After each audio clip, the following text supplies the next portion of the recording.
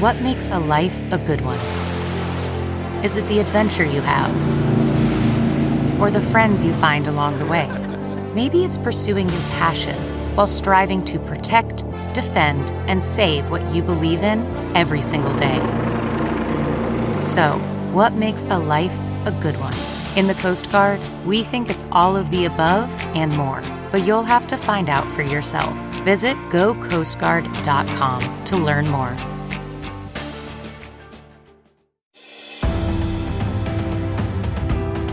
Welcome to Just the Truth podcast. I'm Jenna Ellis, and this is episode 10 already. These conversations are so fun to have, and it's been so great to see all of the amazing questions that you guys have sent in, whether on social media, at my handles, or at our email address for Just the Truth TV as well. But you can obviously reach me for the podcast or the television side on our public square at justthetruth@americasvoice.news.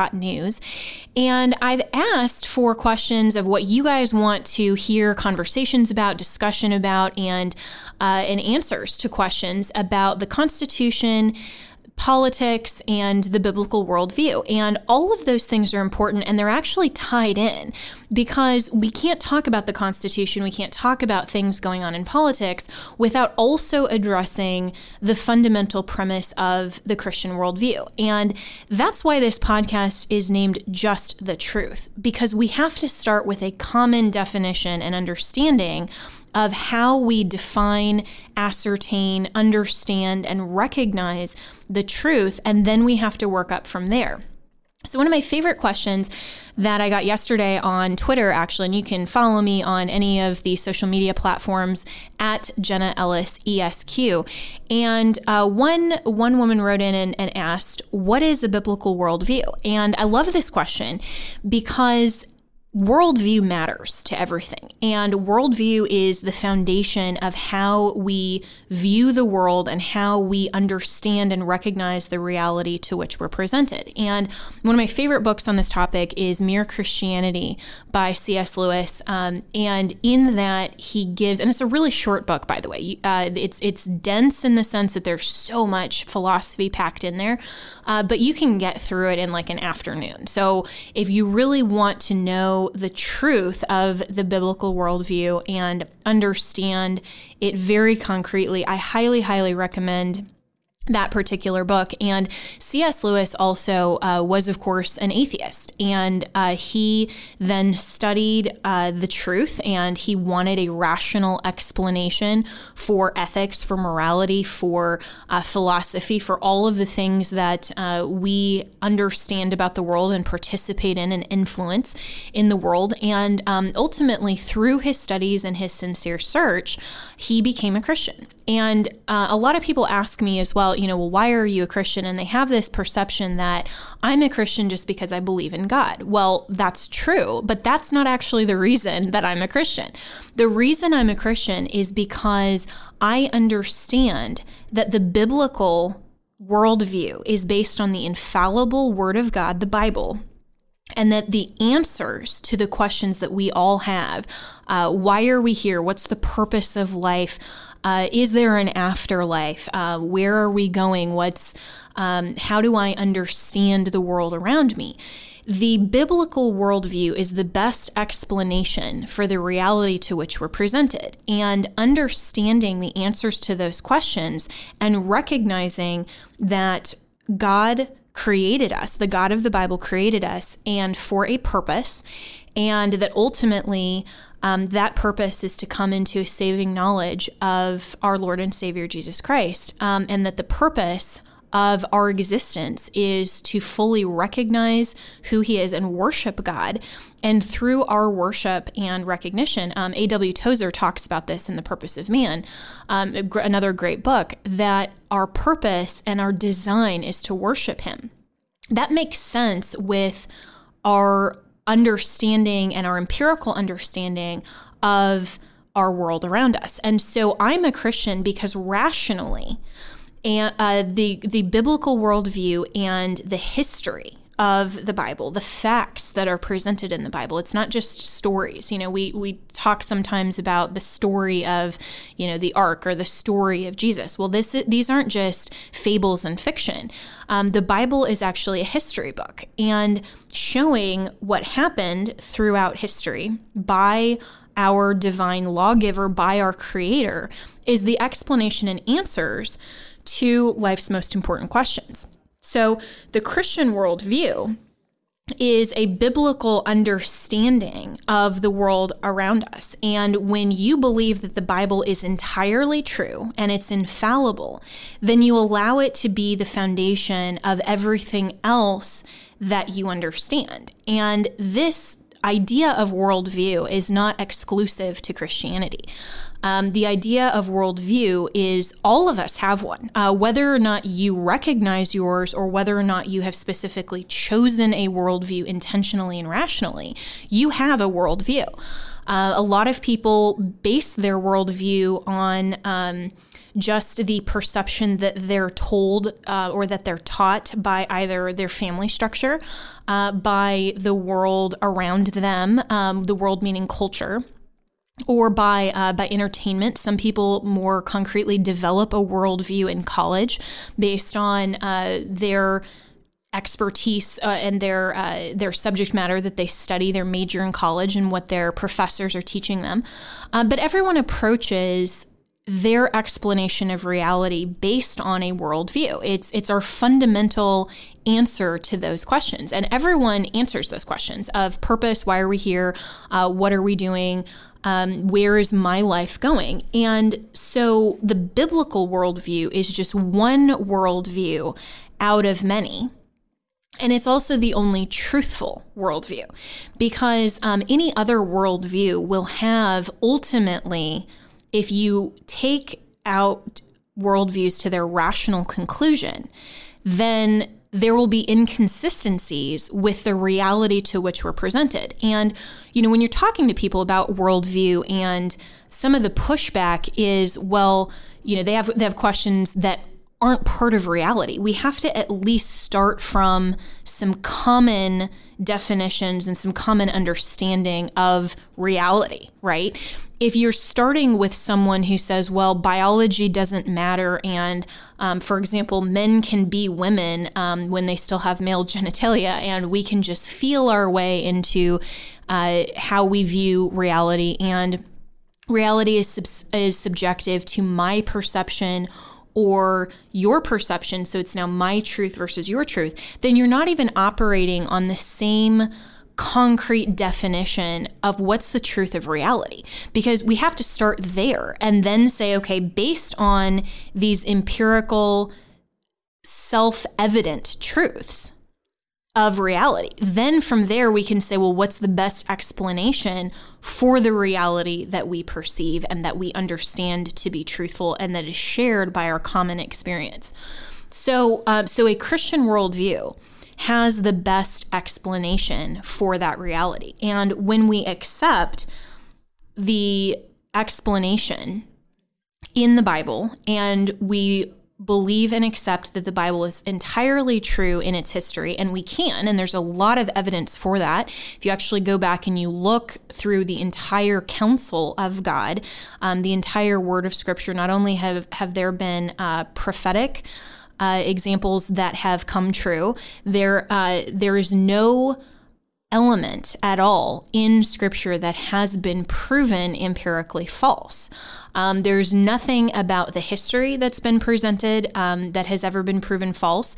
There are some things that, some claims that in prophecy, for example, that haven't yet come true, but there are not any of these claims that the Bible has said, X thing will happen on X date, and then it doesn't. Like some of these rightly termed false prophets who make claims like, oh, the world is going to end in, at the end of the Aztec calendar, at the year back in, the early 2000s or whenever that was, and then that didn't happen. So we can rightly say they're a false prophet. And the Bible, in its prophetic elements and also in its historicity, there's not one thing that has ever been proven false. And on the contrary, there are so many things that we have in the modern era discovered about the historicity of the Bible that has proven the Bible to be reliable, accurate, and true. And if you just look at the person of Jesus Christ, who of course was walked the earth, was an actual human being, was God in the flesh. That's what the Bible teaches us, and that he lived and he was crucified and his resurrection. Those are all historical events, and the proof of those events are part of the history of the Bible. And when you believe and understand it, not just believe as in I'm taking this by faith, but I'm believing beyond a reasonable doubt. That's a legal term, but it's a good term to say, do we have a reason to doubt the accuracy of this historical element? Well, there's so much evidence for the resurrection, and I would love to have on so many different guests to talk through this, and we will. But when you look at the evidence of the resurrection, the eyewitness testimony, all of the evidence that is presented that is extra biblical, meaning outside of even the Bible itself. All of those things show us, and they're concurrent evidence that allows us to have a faith and a belief in the reliability of Scripture beyond a reasonable or rational doubt.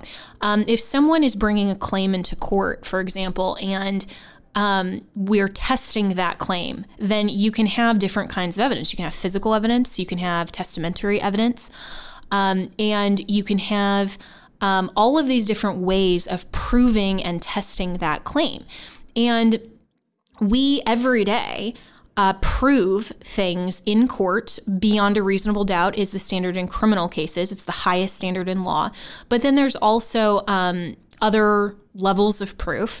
And to take a claim and say, okay, even more likely than not, which is the preponderance of the evidence, it's basically 50% plus one. That's mostly the standard in a lot of civil cases. And those are, awards of millions of dollars based on just a 50% plus one standard.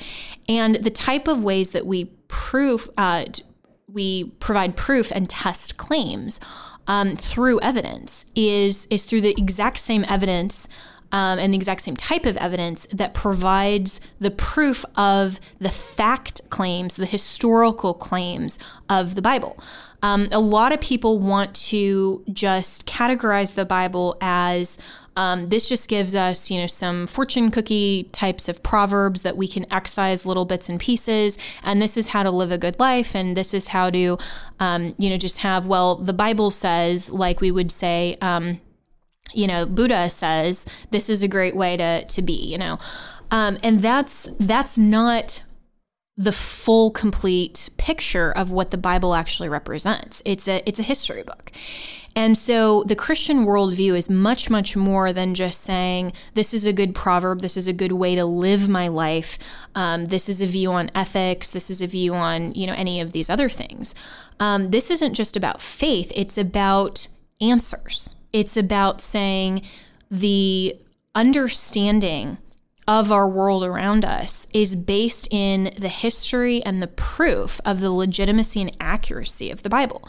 And so when we accept the evidence of the history of the Bible, and we accept far, far less evidence in court every day to convict someone for capital murder or for any of these other extreme criminal charges or civil charges, than all of the evidence that's in the Bible for the truth and the reliability of the claims of the Bible, particularly when it relates to the person of Jesus Christ.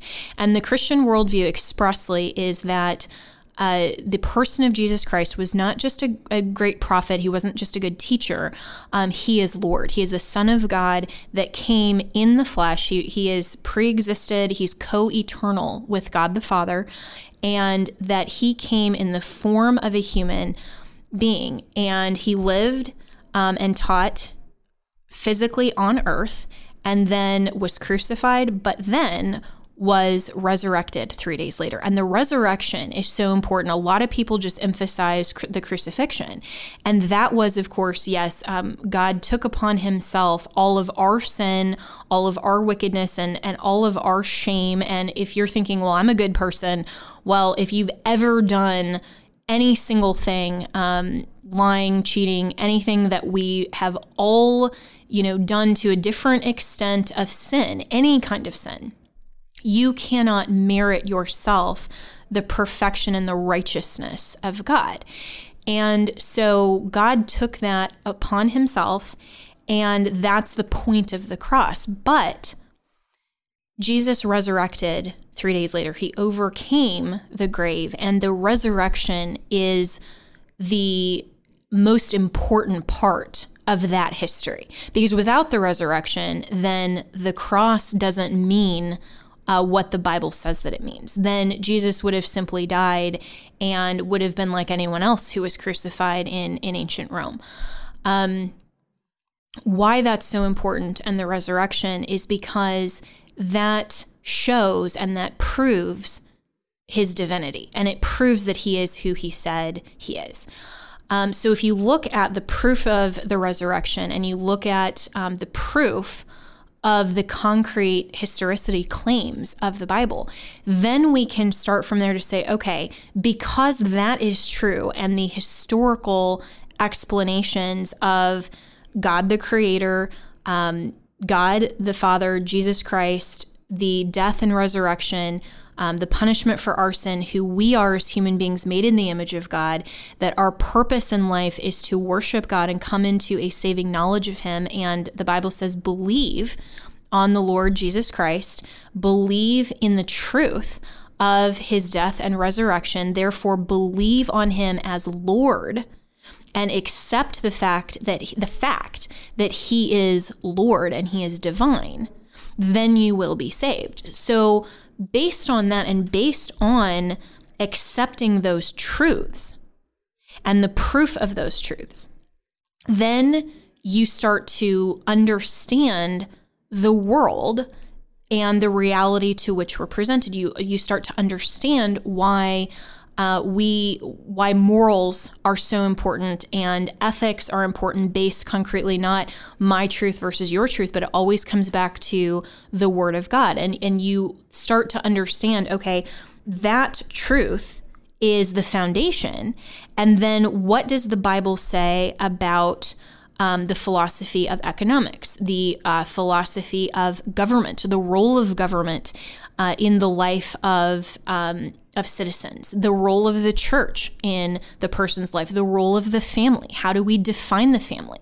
How ultimately does God define the family? So then all of these things have a truthful view because we start with the foundation of the Christian worldview. If you start with any other foundation, then your ultimate perspective not only is distorted, but your ultimate perspective is going to be shaped in other issues like politics and law and what the purpose of government is, what the role of each individual, what's our purpose in life. All of these different questions are answered differently when you start with a different truth base. And if you understand, for example, if you buy into your worldview is based on secular humanism, and you have this idea that there is no greater purpose for human beings. We are all just here by chance. It's an accident. And there's no real explanation for why we even have self-awareness and why human beings are even here and why we even have these questions. Why do we even want to know the answers to these questions? If there's no real purpose, why are we even asking these questions? Then you'll get to the conclusion of that worldview, which is, well, if there's no purpose for humans, then why does abortion matter? Why would it matter whether we lie, cheat, and steal? Because why should it matter that we respect the bodily integrity of anyone else? Why should it matter that we respect the biology of men versus women? Because if the fundamental starting place is that there's no rhyme or reason, there's no design or purpose, everything is by chance, then it's just up to a majority force to say, well, these are the types of morals that we all kind of agree on because we all we have this concept of better, or the best view of how society should function. But then there's no actual reason other than force. And so this is why you'll hear a lot of people say, well, without the Christian worldview, what made Hitler's Nazi Germany so wrong? And you can't answer that question without a biblical, truthful worldview. Because if you start with the premise, well, we're all here by chance and nothing really matters, there's no purpose, it's all just collectively what we think.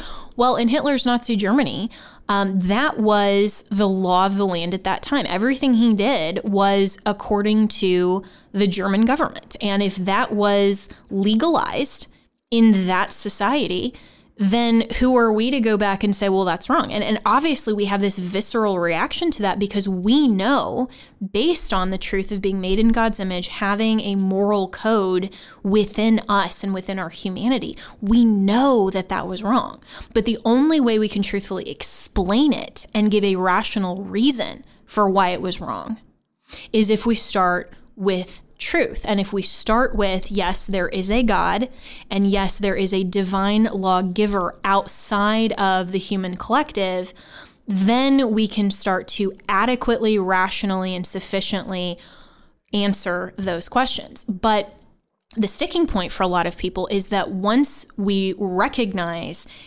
the truth, which is that there is a God, and the God of the Bible is the truth, then that has implications on our daily lives. Then, well, wait a minute. Now I can't just do whatever I want to. Now I actually have to understand my purpose, and I have to understand the implications of that worldview. And that's the sticking point, because most of the people that I've talked to, even, some good friends of mine who accept at least, okay, this is what the Christian worldview teaches. And, yes, I get that morality has to be objective. And, they agree until the point comes that they have to recognize Jesus as Lord.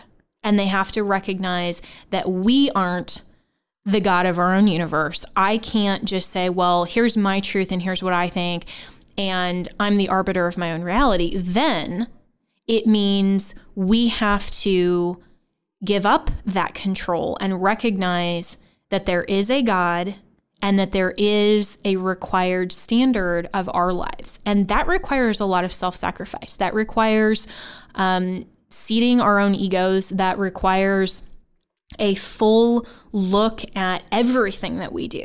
Christianity is not just going to church on Sundays. It's not just, wearing the WWJD bracelet. It's not just, saying, well, there's my faith in that corner. And when I go into church, and maybe when I, go volunteer at the children's ministry or something, but then I can live the rest of my life any way that I want to. Well, no, that's not being a consistent Christian. That's not being consistent in a biblical worldview.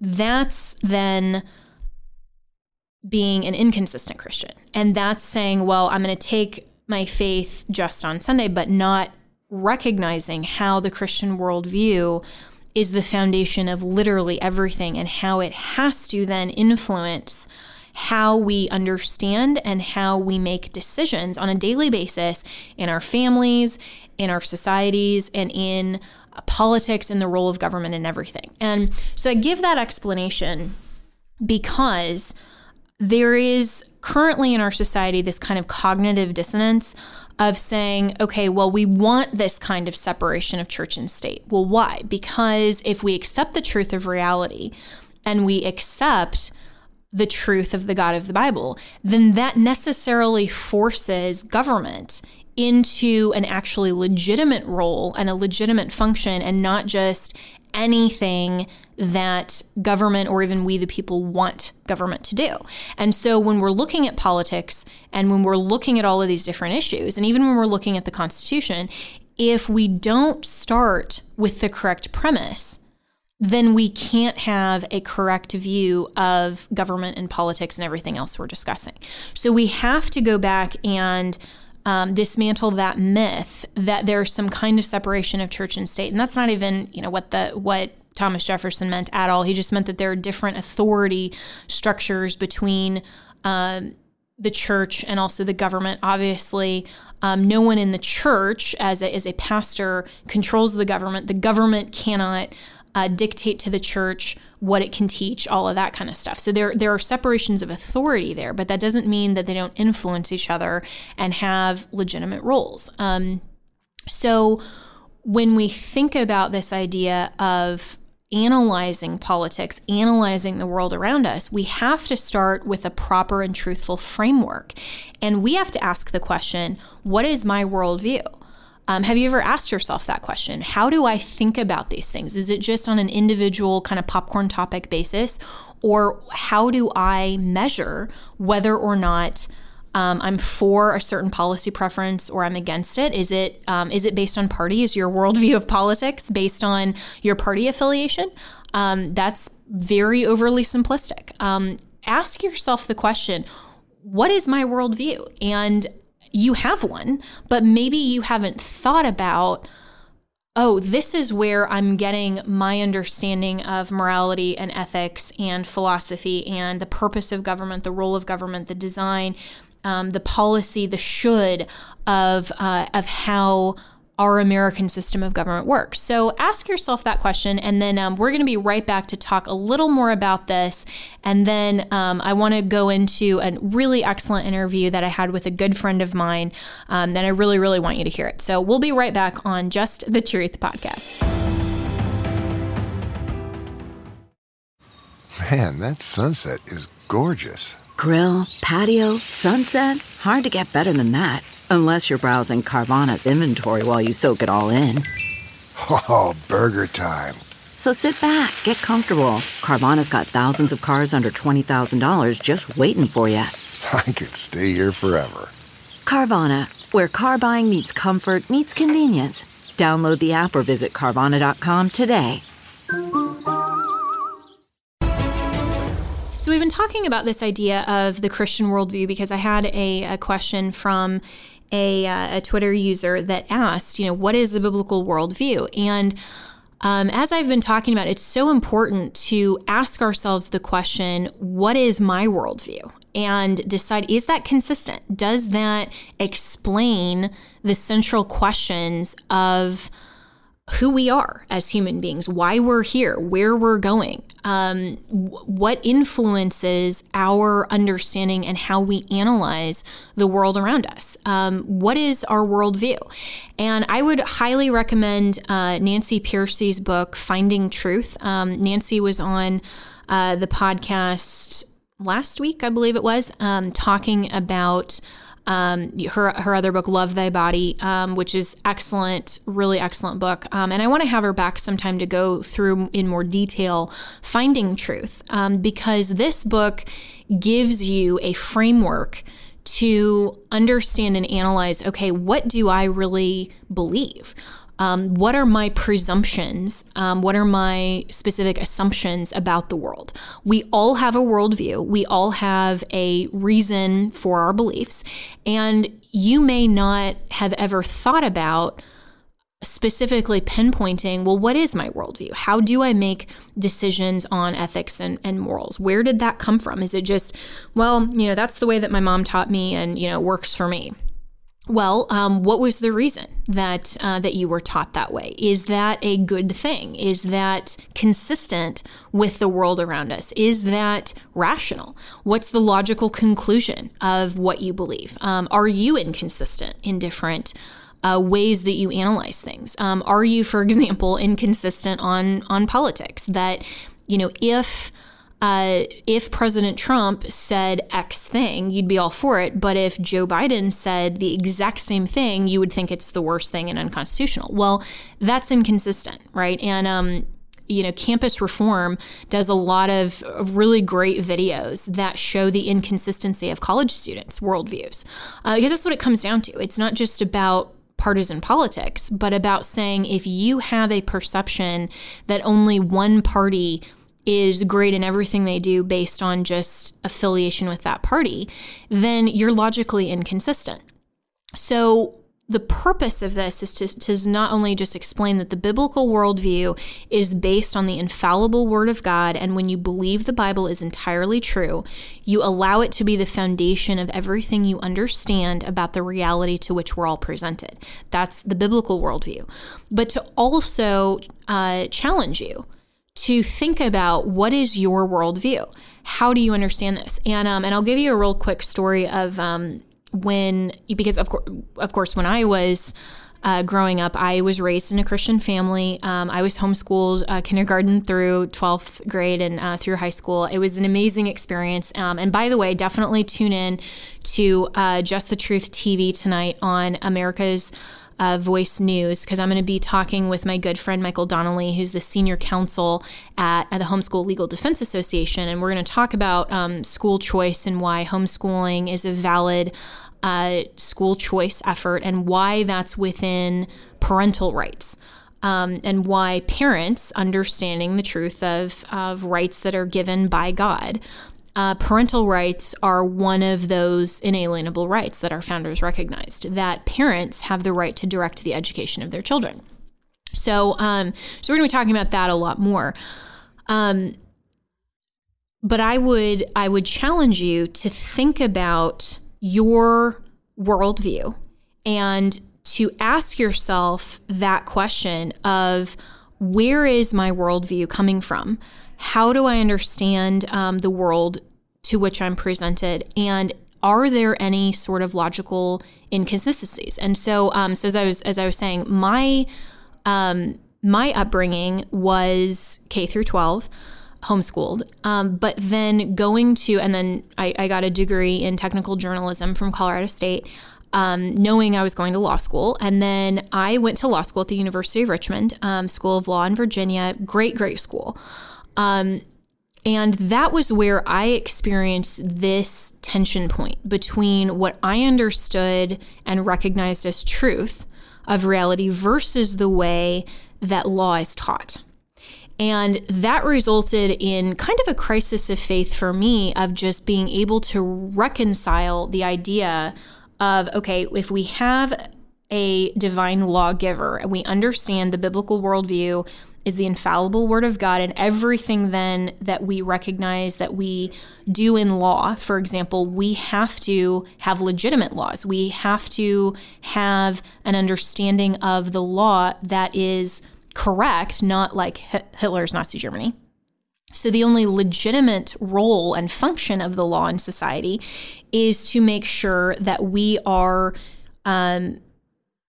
criminalizing things that are genuinely, ethically, morally wrong according to truth, not just according to preference. And we are legitimately enforcing the law. So there is recognizing truth. There is an inherent limit and a limitation on the capacity of any lawmaker, whether that's a legislature or a king or, whatever civil society's government system is. There's an inherent limit to the power of lawmaking.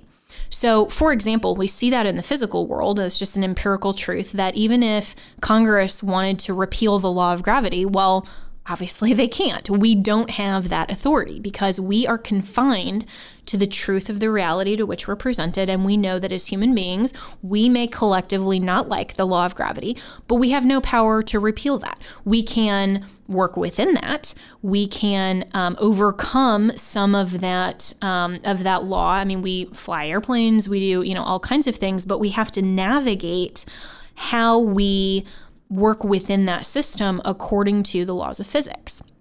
We can't change those. Humans have no capacity to do that. That is also true in the realm of moral law. We can't change the truth of moral law any more than we can change physical laws. And that is self-evident based on the reality to which we're presented. If we look at fundamental truth, we know that there is an inherent limitation in the power of lawmaking.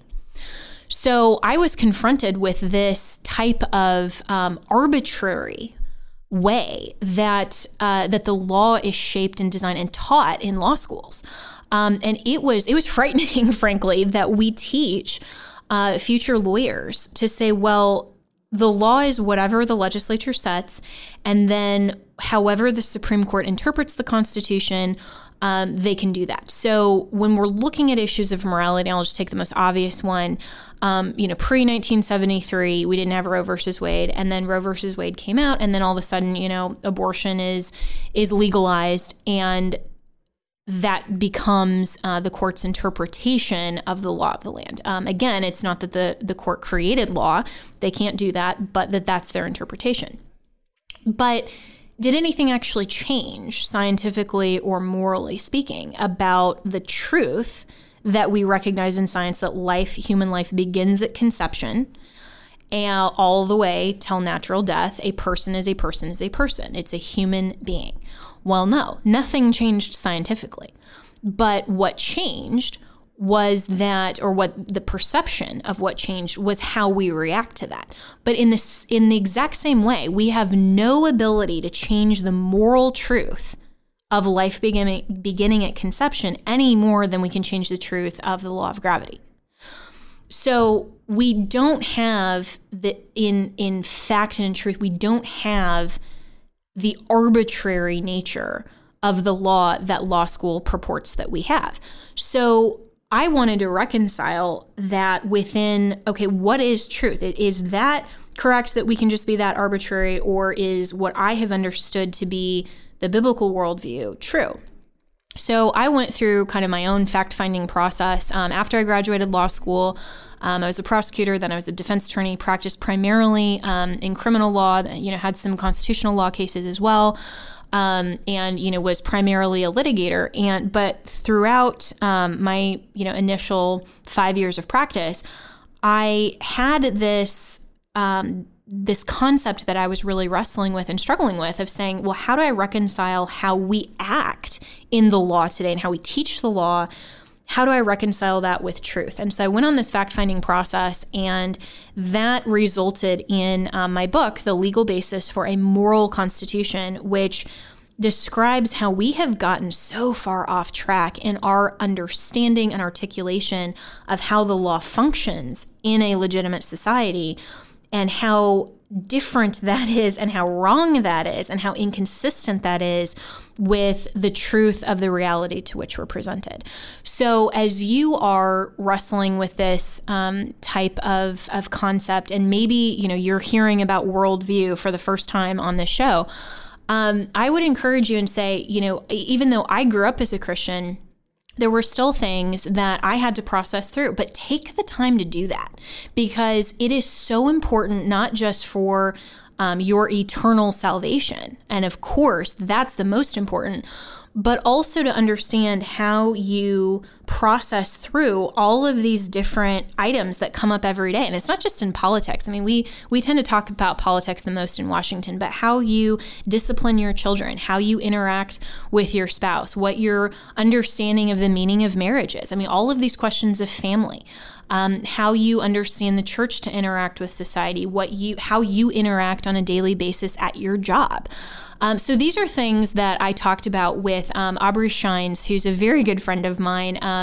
If you're familiar with the Standing for Freedom Center at Liberty University, he and I have done a few panels on religious liberty specifically, but a few other really great things. And the thing that I love about Aubrey is his understanding of why worldview matters, and how we as Christians, and we as people in general, we influence our culture, whether we're Christians or not. People influence culture. And so we have to influence truthfully. We have to use that influence, and especially if we're Christians, we have to influence culture in a truthful manner. And so I talked with him last night on Just the Truth TV, and I want you to hear this interview because how he describes it is just really great in terms of influence.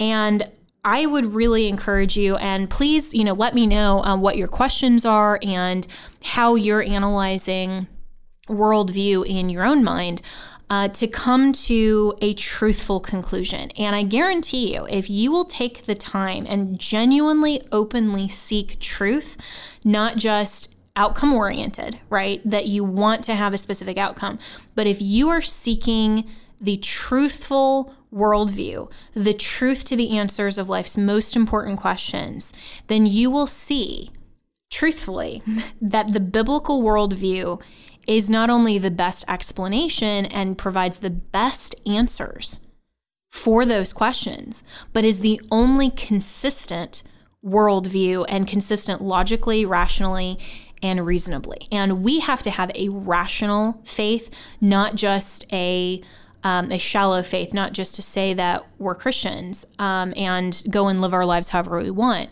We have to have a consistent worldview, and then with that foundation, build up from there and understand how we view reality and the implications of what that means for the influence in our government system, in politics, in our family, in everything else. So we'll be right back with more of Just the Truth podcast. CarMax is putting peace of mind back in car shopping by putting you in the driver's seat to find a ride that's right for you. Because at CarMax, we believe you shouldn't just settle for a car. You should love your car. That's why every car we sell is CarMax certified quality, so you can be sure with upfront pricing that's the same for every customer. So don't settle. Find love at first drive and start shopping now at CarMax.com. CarMax, the way car buying should be. I want to get right to my guest, my good friend Aubrey Shines, host of the wonderful new show, America Shines. So, Aubrey, thank you so much for being Jenna, here. fantastic being with you. Yes. Looking forward to this moment. Absolutely. And so you've launched this wonderful show called America Shines, which is so your personality, too, because it's sunshine, and it's really an effort, I think, at really talking about America and what brings us together. And of course, you are a Christian as well, and we definitely want to acknowledge that, because I want to talk with you tonight about the role of government in society, the role of the church in society, and how those two different institutions that God ordained have a role in the Christian life. Oh, love it. Looking forward to this, because I don't personally know how to separate those two. When I often hear individuals, they make a real bad mistake of assuming that there's some sort of separation here between church and state. I just come to that realization they really don't understand the history of this country. If they did, they would never say it. And the influence of the Judeo-Christian ethos, it's overwhelming. And you know this better than I, being a student of jurisprudence. I'm not. I have a different background, but one would only have to read the various charters, constitutions of various states, and the influence of the church is undeniable.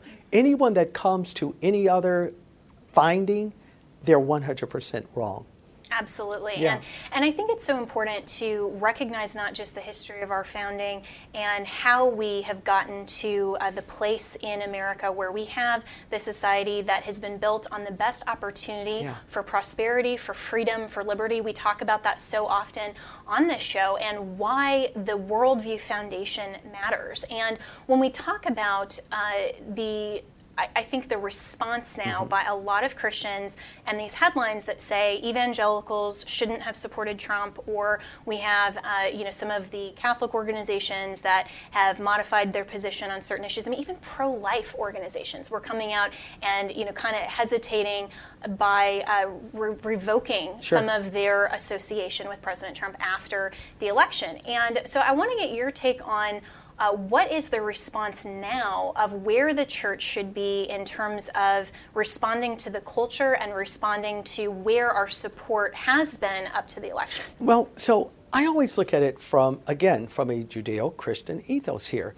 When I hear of organizations saying, we shouldn't do that anymore, I think, not just my opinion, by the way, I have data to back this up.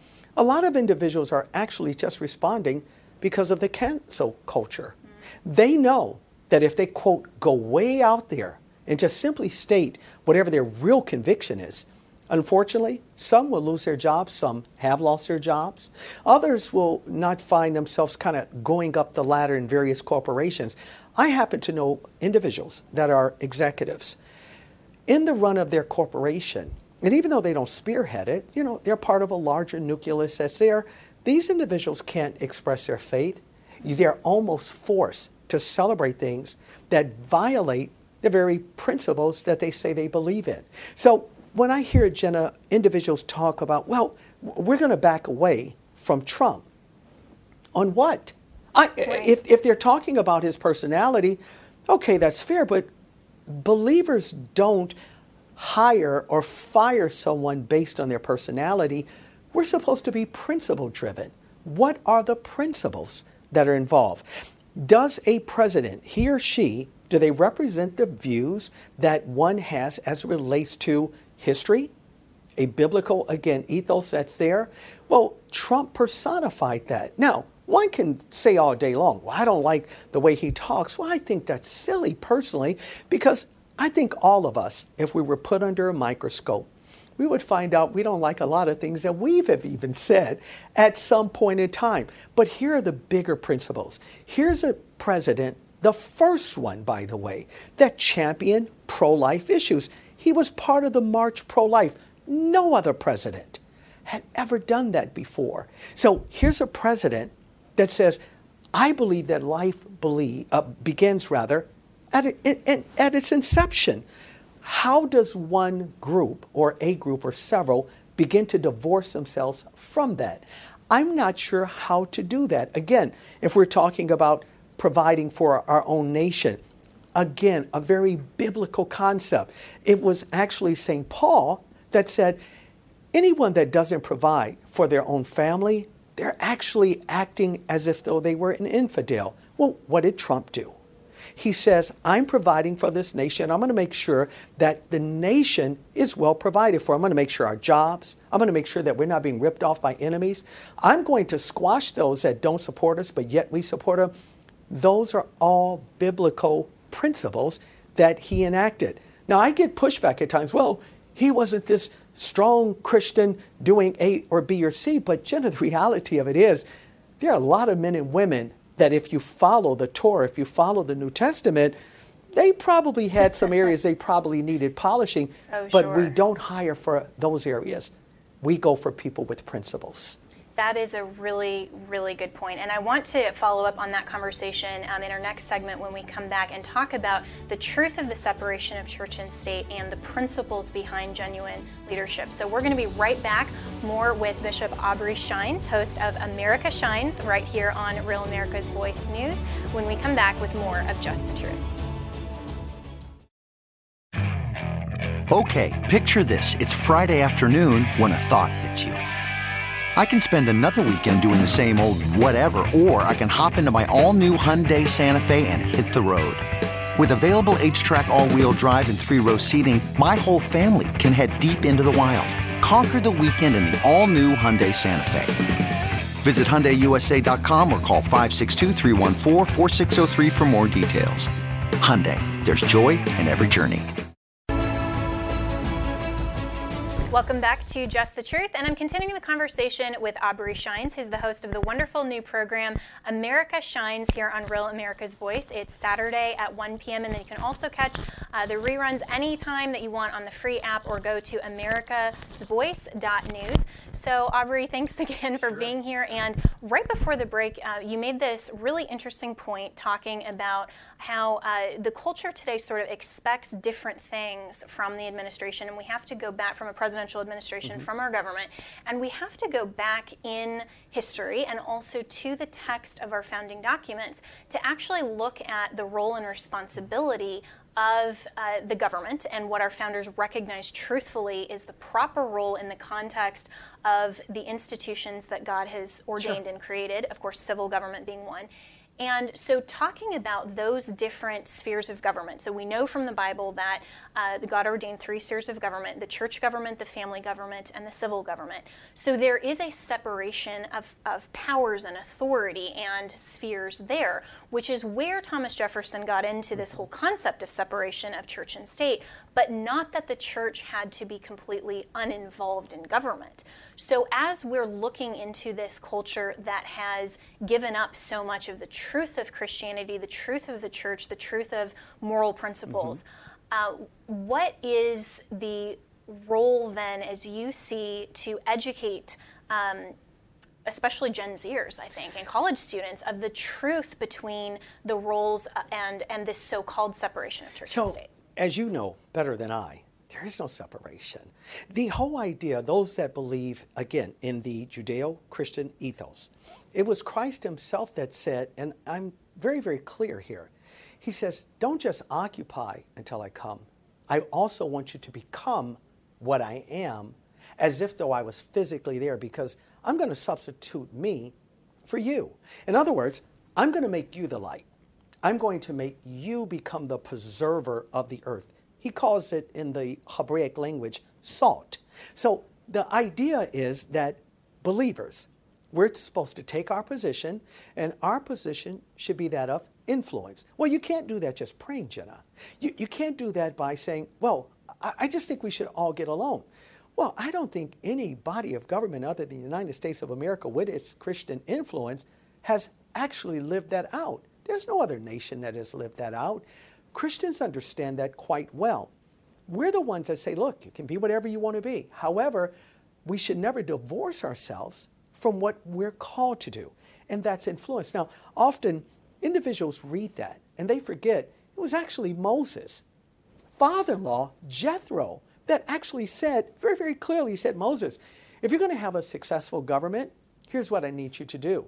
I need you to find individuals that have your exact same faith and belief as it relates to the covenants that God would want you to have.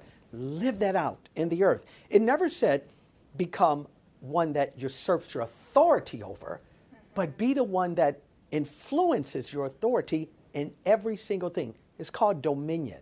And it was an idea that God created not to have some theological precedent set in the earth and we have this theocracy. No, we're not a king society, queen society.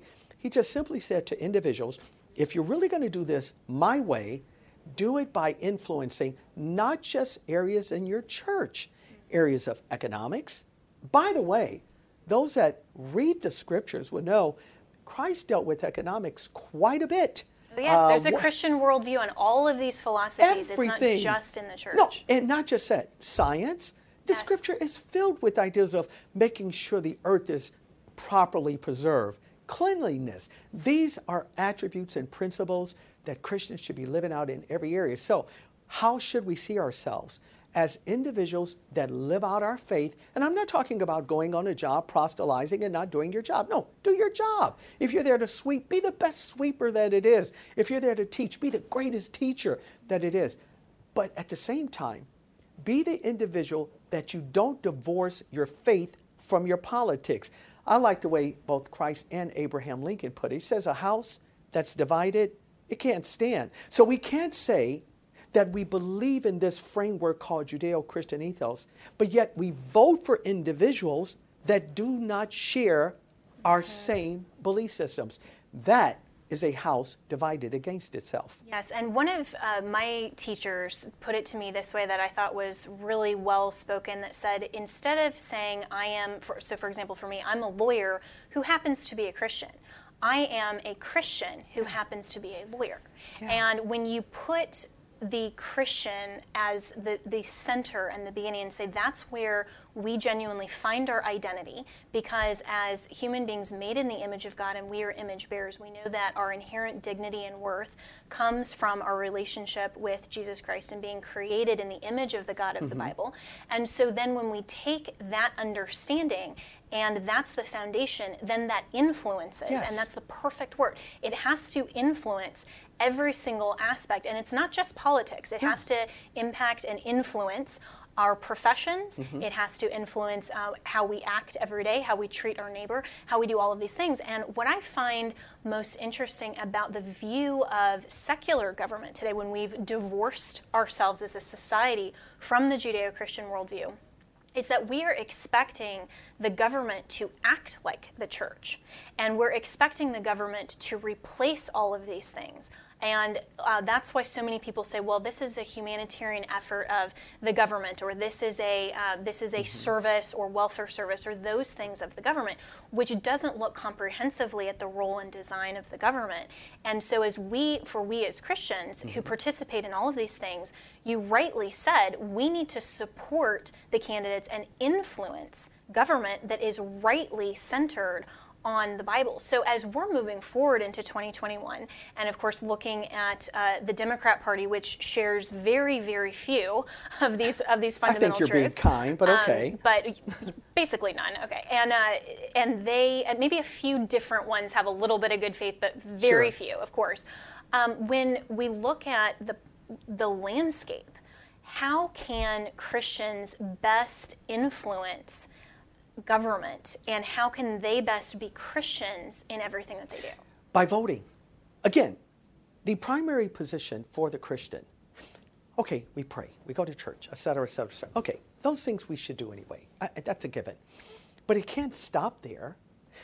You have to have information. There has to be knowledge. You have to know why you're doing what you're doing. Anything that you do that opposes the very principles and the things that you say that you believe in is counterintuitive. You can't support something at the same time and tear it down. I was once on a secular show in the UK, very well-known show, non-Judeo-Christian, I can assure you.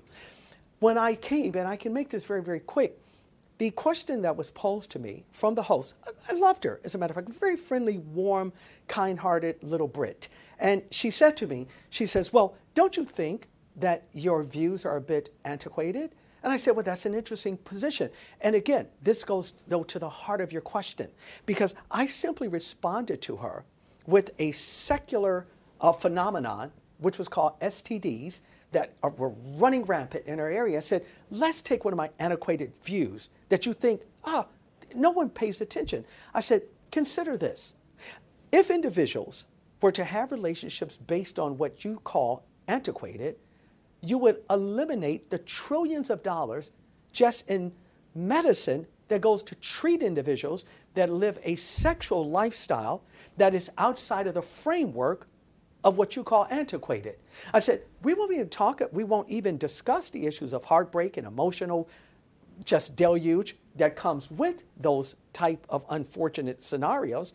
And when I finished, in a Brit accent, she says, I've never thought about that. Mm-hmm. Well, that is the role of, again, understanding our Constitution, how it really came from God, and living this thing out. So we should always have an answer to those that are asking questions, not just about religion, because it impacts every area of your life.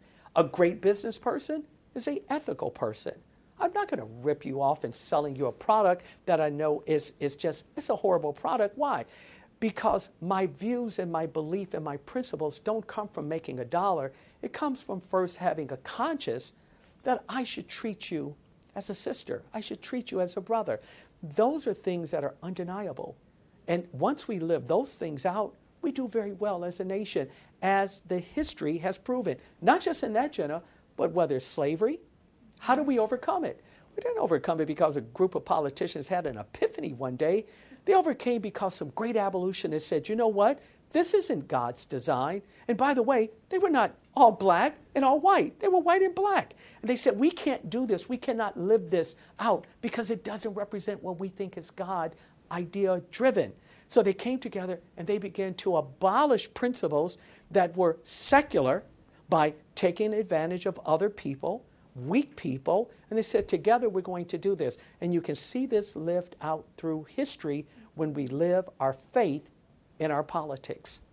Yes, and not, as you described it, divorcing those two concepts. And it's so fascinating to look at the term antiquated and how progressives tend to use that in the conversation to try to say, well, you're just looking back to whether it's the 1950s or even, the 2,000 years ago and that type of history. But yet, they're not willing to admit that the greatest advances and genuine progress and things that they would champion have not come because we just collectively all decided one day that, critical race theory is actually really good, or, we had enough representation of a certain race or ethnicity or sex in Congress to then come collectively together. The best progress has been made when we have recognized the truth and said, oh, wait a minute, we need to be more perfected in the image of God, and that's true progress. So we're going to continue this conversation with my good friend Aubrey Shines on The next segment, he's going to be with me all show tonight. He's the host of America Shines on Real America's Voice, and I hope that you tune in. It's every weekend, Saturdays at 1 p.m. It's a wonderful show. I've obviously had a really good time talking with my friend Aubrey, and you just get to be part of this conversation tonight. So we're going to be right back with more of Just the Truth. Okay, picture this. It's Friday afternoon when a thought hits you. I can spend another weekend doing the same old whatever, or I can hop into my all-new Hyundai Santa Fe and hit the road. With available H-Track all-wheel drive and 3-row seating, my whole family can head deep into the wild. Conquer the weekend in the all-new Hyundai Santa Fe.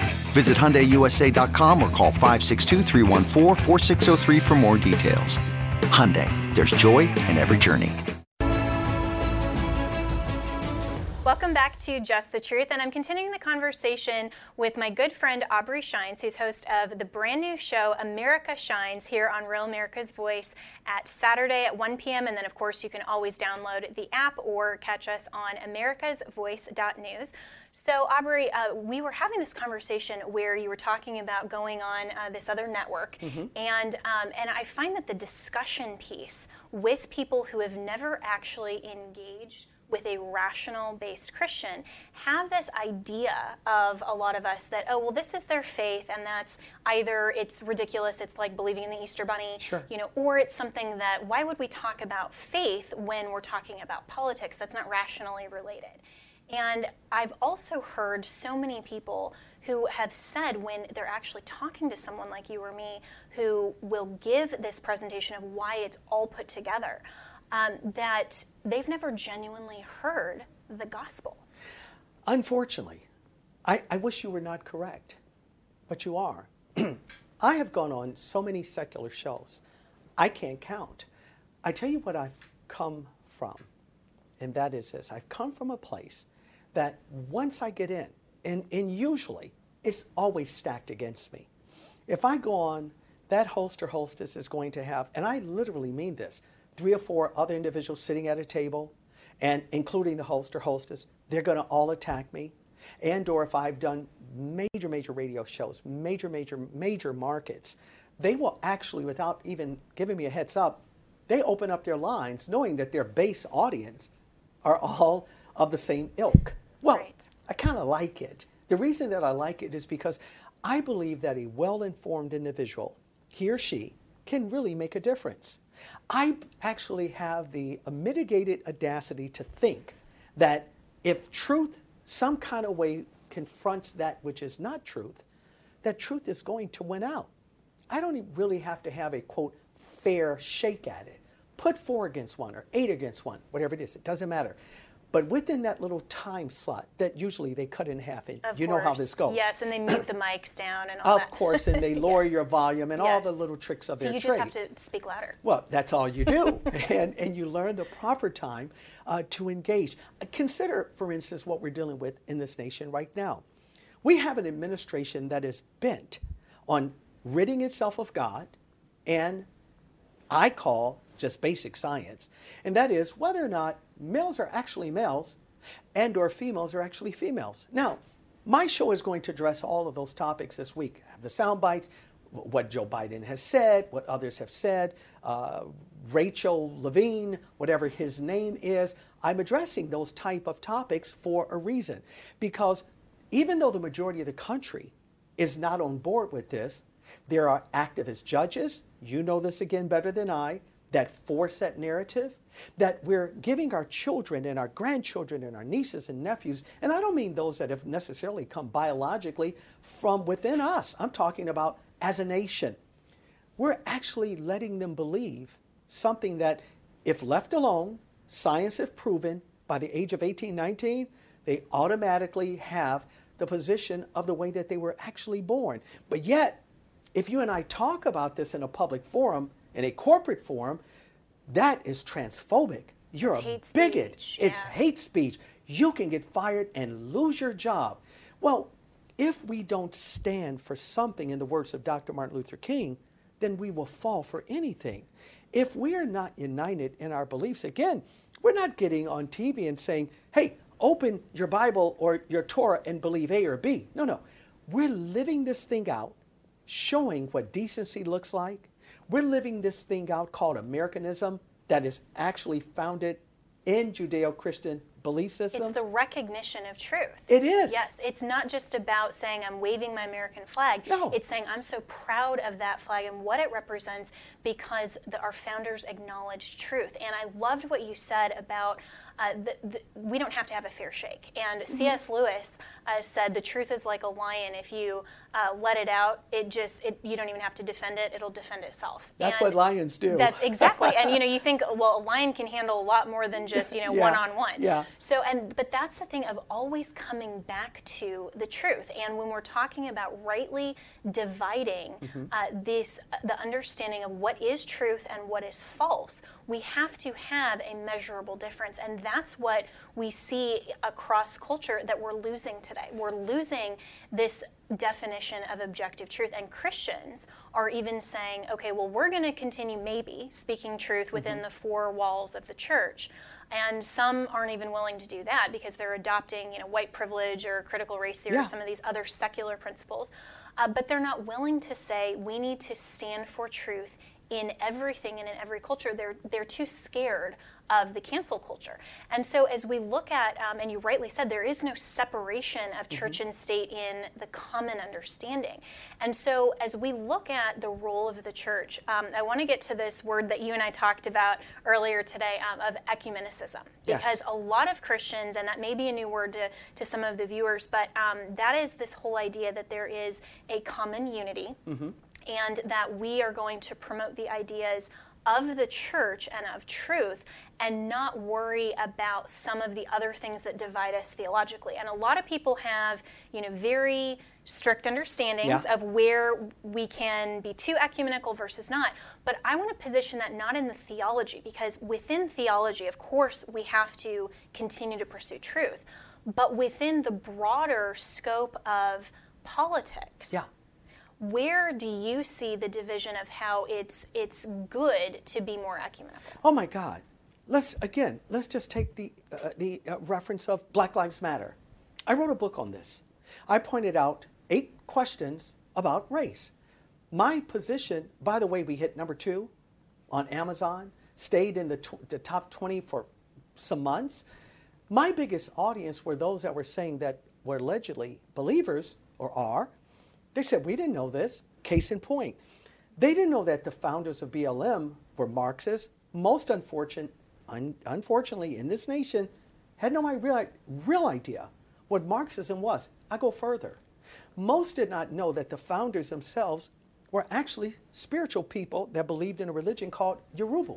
It's out of Africa. They believe in conjuring up dead spirits to empower them to do the work that they're doing, because they believe that those spirits were chaotic. Now, I don't say that for religious reasons. It's just fact-based. When I began to share that information with leaders across the nation, they were shocked. Why? Because they had adopted within inside of their four walls church, they had adopted what they thought was a good social movement. But its origin has nothing to do with anything that Judeo-Christian has anything to do with. Its ideology, Marxism, has everything to do with death. My grandfather, on my mom's side, biological mother, he fought a war, gave his life, that you and I could sit here and not speak a foreign language. Those are facts. So when we engage, when you ask the question, where's the church? How far do we go ecumenically? Well, the last time I checked historically, when a church keeps, unfortunately, itself within the parameters of a four-wall, often something called persecution comes. And all of a sudden you see these same individuals that hide behind their walls, thinking, hey, we're giving money to the poor, or we're doing some good things. That's not the idea of what America is even about, regardless of the fact of where and how far an individual goes. When you stay, unfortunately, within that circumference, something comes along and it will challenge you in the court system. All of a sudden, things that you thought that you believed in, hey, leave the world alone and we'll be fine. It's God's will for all these bad things to happen. Then never buy an attorney, get an attorney, rent an attorney. I'm being funny, I hope. Never utilize the resource of those that can defend those actions. When you lose your job, Don't look for grievance. Don't look for a board to come and bring restoration to you. What is going on? We're seeing the church being forced now outside of its walls to begin to address these issues, and it starts in the polling area. You cannot believe in something and then vote for something entirely different. If you love someone, you won't damage them. But if you really love someone, you'll provide for them. You'll take care of them. You'll want to know that they're doing really, really well. The church is now faced with this conundrum because it has been, unfortunately, silent in America as it relates to these topics. We've allowed, unfortunately, secular individuals, whether they're Don Lemons, Joy Reeds, whoever they are, we've allowed for them to dictate to us what and how we should think. But the facts are, they can't stand what people of faith really believe in. Yes. Their idea of, and I'm quoting one of them right now, especially Don Lemon, he's the one that talks about his morality. What morality? Based on what? Now again, he's entitled to that. But funny that he can say, here's my morality, and no one challenges him on the fundamental of the worldview, whether he's a hypocrite. But so many people, especially on social media, they love to do this, will say, my favorite hashtag is fake Christian, because they love to say, well, the God I don't believe in requires this of you, and you're not living up to the expectations that I have set for the God that I don't believe in. So in other words, and it's so funny. I'm not going to serve the God that I'm talking about, right. But I think but as the ones that you serve him, expectation. then you should do it my kind of way. And again, right. We're not saying that people don't have a right in America to be whatever they want to be. Be what you want to be. Now, there are consequences for it, et cetera, et cetera. I've often, when I wrote this book dealing with homosexuality, had a lot of hate mail. But sure. I did. But here was the beauty of it. I said, I love this community enough to be honest. Well, what do you mean? You're against it? No. If I'm pointing out to you that in the community in which you live, let's just say a person is homosexual. That's his or her choice. They're the number one causes of suicide in that particular group, certain type of cancers as relates to the intestine. I'm simply saying I love you enough to point that out. So you're just saying the natural consequences of that choice, and we're not even touching on whether or not that is codified into law or any of those other consequences. Exactly. So we're going to be right back with more with my good friend Aubrey Shines, host of the new show America Shines, right here on Real America's Voice. Stay with us. We'll be right back on Just the Truth. Okay, picture this. It's Friday afternoon when a thought hits you. I can spend another weekend doing the same old whatever, or I can hop into my all-new Hyundai Santa Fe and hit the road. With available H-Track all-wheel drive and 3-row seating, my whole family can head deep into the wild. Conquer the weekend in the all-new Hyundai Santa Fe. Visit HyundaiUSA.com or call 562-314-4603 for more details. Hyundai, there's joy in every journey. Welcome back to Just the Truth, and continuing my conversation with Aubrey Shines, host of the brand new show, America Shines, here on Real America's Voice. So I hate the breaks because we're always right in the middle of such a great conversation, sure. And then I wish we could bring in everyone to the conversation we have during the break. Sure. Because you were saying that there's of course this natural tension between what the law needs to proscribe or prohibit in society versus just talking about the natural consequences of the reality of the universe to which God has presented us. And I think that's a really interesting distinction when you're talking about approaching the conversation with people who are so focused on politics and so focused on saying, well, the law has to allow us to do XYZ thing, rather than even getting to that point. You're talking about saying, well, here's just the natural consequence. Yeah, and again, I go back to I've been rated, unfortunately, by certain groups, oh, he's hateful. Yeah. He hates homosexuals. No, I don't. I actually love everyone. And I just simply say, look, if there's a specific group, I don't care, male, female, tall, short, it's irrelevant. If that group continues to have certain modalities, they're sick in some area, that's a crisis for the nation. As an American citizen, as someone that loves God, why wouldn't I be concerned about that? And again, even to have the conversation, one of the ways that they stop it, just shut up because you don't agree with me or you don't agree with my lifestyle. I'm just simply saying, can we not have a conversation, a dialogue to simply say, have you ever considered Forget about if you don't want to believe in the Bible. That's between you and you. Even if you don't believe in God, that's a personal moment. I'm simply asking the question, if your lifestyle, whatever it is, if it's leading to diabetes, if it's leading to unwarranted sicknesses, if that is not at least allowed to be a question, then we've lost our Constitution that we can have free speech on these matters. Why shut me down because I'm pulling up the facts saying, hey, this is not about you changing what you like or don't like. I won't even go there right now. But I can tell you this, your lifestyle, again, whether you're tall, short, whatever it is, it keeps leading you to premature deaths. It keeps putting you in a situation that as you get older, if you're a male, these are facts, by the way, this is not my opinion. I have a lot of medical doctors who are friends. We talk about issues like this. I know the data. Men have to wear undergarments as they get older because of a lifestyle sexually that unfortunately has so deteriorated certain parts of their body, they can't wait in order to relieve themselves. Why can't we have conversations? Why can't we discuss issues if we really care and love people?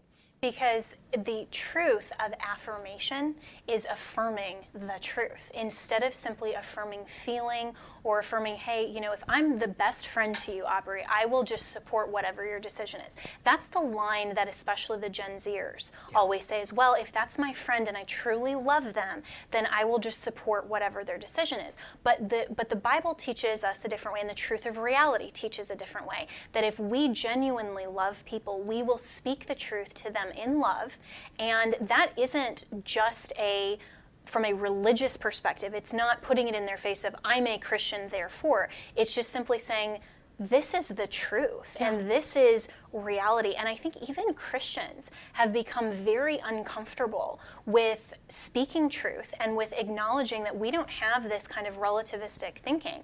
And you said something else earlier that I want to be like Jen Psaki and circle back on, and where the rights that we have in this country, why religious liberty, freedom of speech, and freedom of association are protected as our first freedoms, so we can do exactly what we're doing right now, which is speaking together about truth. And so this concept of religious liberty has only been within the four walls of the church. Sure. But we have to, as you said earlier, influence the world around us, and so we have to have the protection of religious liberty along with those others. And so as you look forward in your encouragement to the next generation who is being told, oh, I have to affirm all of my friends and their choices, what's your encouragement to them to have the boldness to speak truth? I think they should all, Jenna, really just begin to examine whatever the facts are.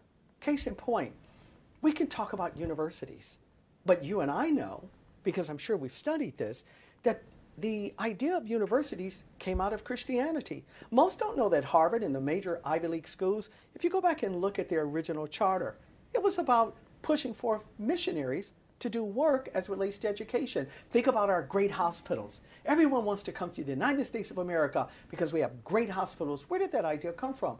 Hospitals came out of the idea of Christianity, those missionaries that served individuals that were sick.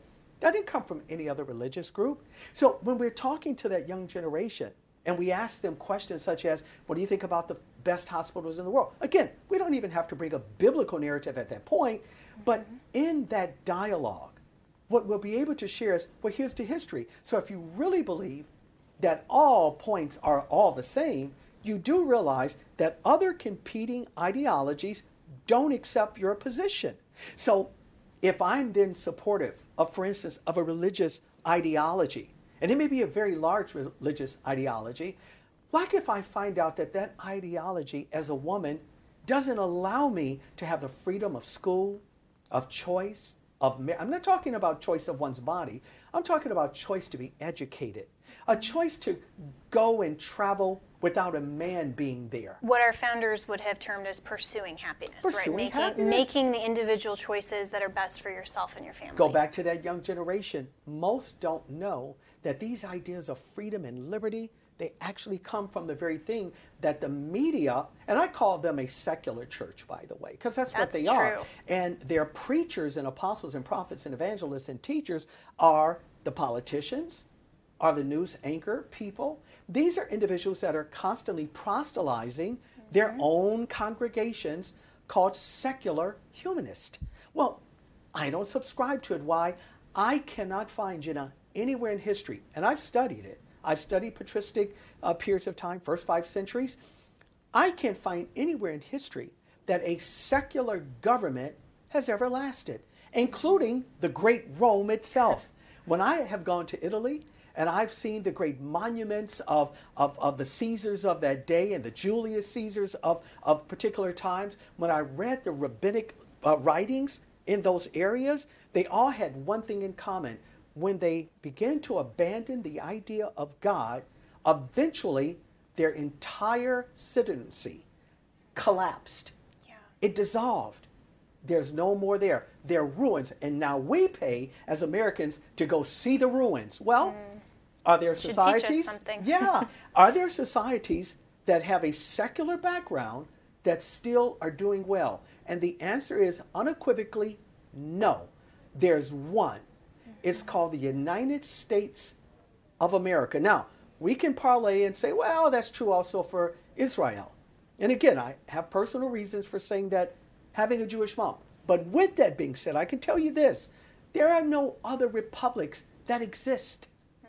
There's no other society that people would rather be caught illegally to come here. No Americans are breaking down doors and walls of other places and sneaking into countries, but there's a reason why we're here.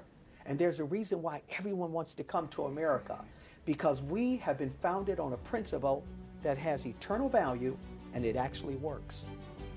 True. Yes. I love it. I love it. Yes. We'll be right back for more with my good friend Aubrey Shines, host of America Shines, right here on Real America's Voice. Welcome to Fail Better, David Duchovny's new podcast with Lemonada Media. On Fail Better, David, who has experienced both low and high-profile failures throughout his life, explores the vast world of failure, how it holds us back, propels us forward, and ultimately shapes our lives. Each week he'll chat with guests like Ben Stiller, Bette Midler, and more about how our perceived failures have actually been our biggest catalysts for growth, revelation, and even healing. Through these conversations, he hopes listeners can learn how to embrace the opportunity of failure and fail better together. Fail Better is out now wherever you get your podcasts. Welcome back to Just the Truth, and I want to give you a preview of the great new show America Shines, which is premiering here on Real America's Voice, so check it out.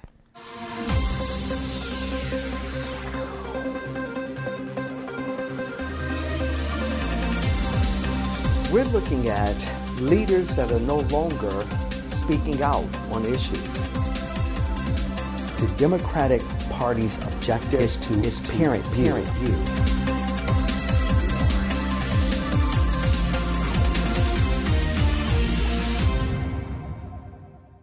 And so, Aubrey, that is such a great show, and I've watched a couple of episodes. I've actually been on with you, which has been great. But I saw the last thing, coming back to our first part of the show, which was the endorsement by Donald J. Trump, and that's so great. And as we've talked throughout this conversation, I think the theme has really been principles grounded on truth and recognizing that we should have an influence in every sphere that we can. We can't separate church and state. And so moving forward, and you and I are both great supporters of President Trump because he is principled in those issues. He understands the Constitution. I've had so many conversations with him about his love of the Constitution, our mutual love of that. And so as we move forward into 2021, and I know this will be the first of our many conversations together, how can we be more principled and grounded in truth together instead of just on all of these different meaningless issues? I think we're going to have to surround ourselves, again, another biblical principle, with individuals that represent views the way that they were actually intended to really be manifested. I don't think that we can separate knowledge like that. I find it actually impossible. If I want to know something about a specific issue, I will go to those individuals that know the issue. I like to champion myself in my own little finite mind, thinking I'm a pretty good golfer, until I play with guys that are much better. Now, one thing I won't do, I will never divorce those guys. I try to maintain relationship, contact. Why? I need to learn how to be better. Well, it's the same idea that we're talking about regarding principles. We must get to a point that we're avid readers, that we know facts. Again, I'm not talking about one at a certain age matriculating, going back into someone's college and or university. Don't have to do it. Read the proper books. Read various books. Read both sides of an argument.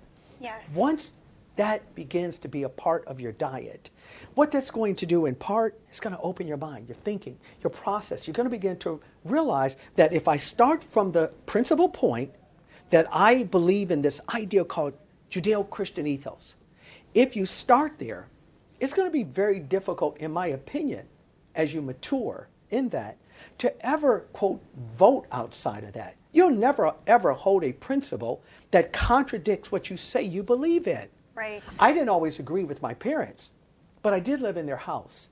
And as a result, I had to kind of abide by the rules. I found out something quite early in life, that if I understood them better, my life was a lot easier.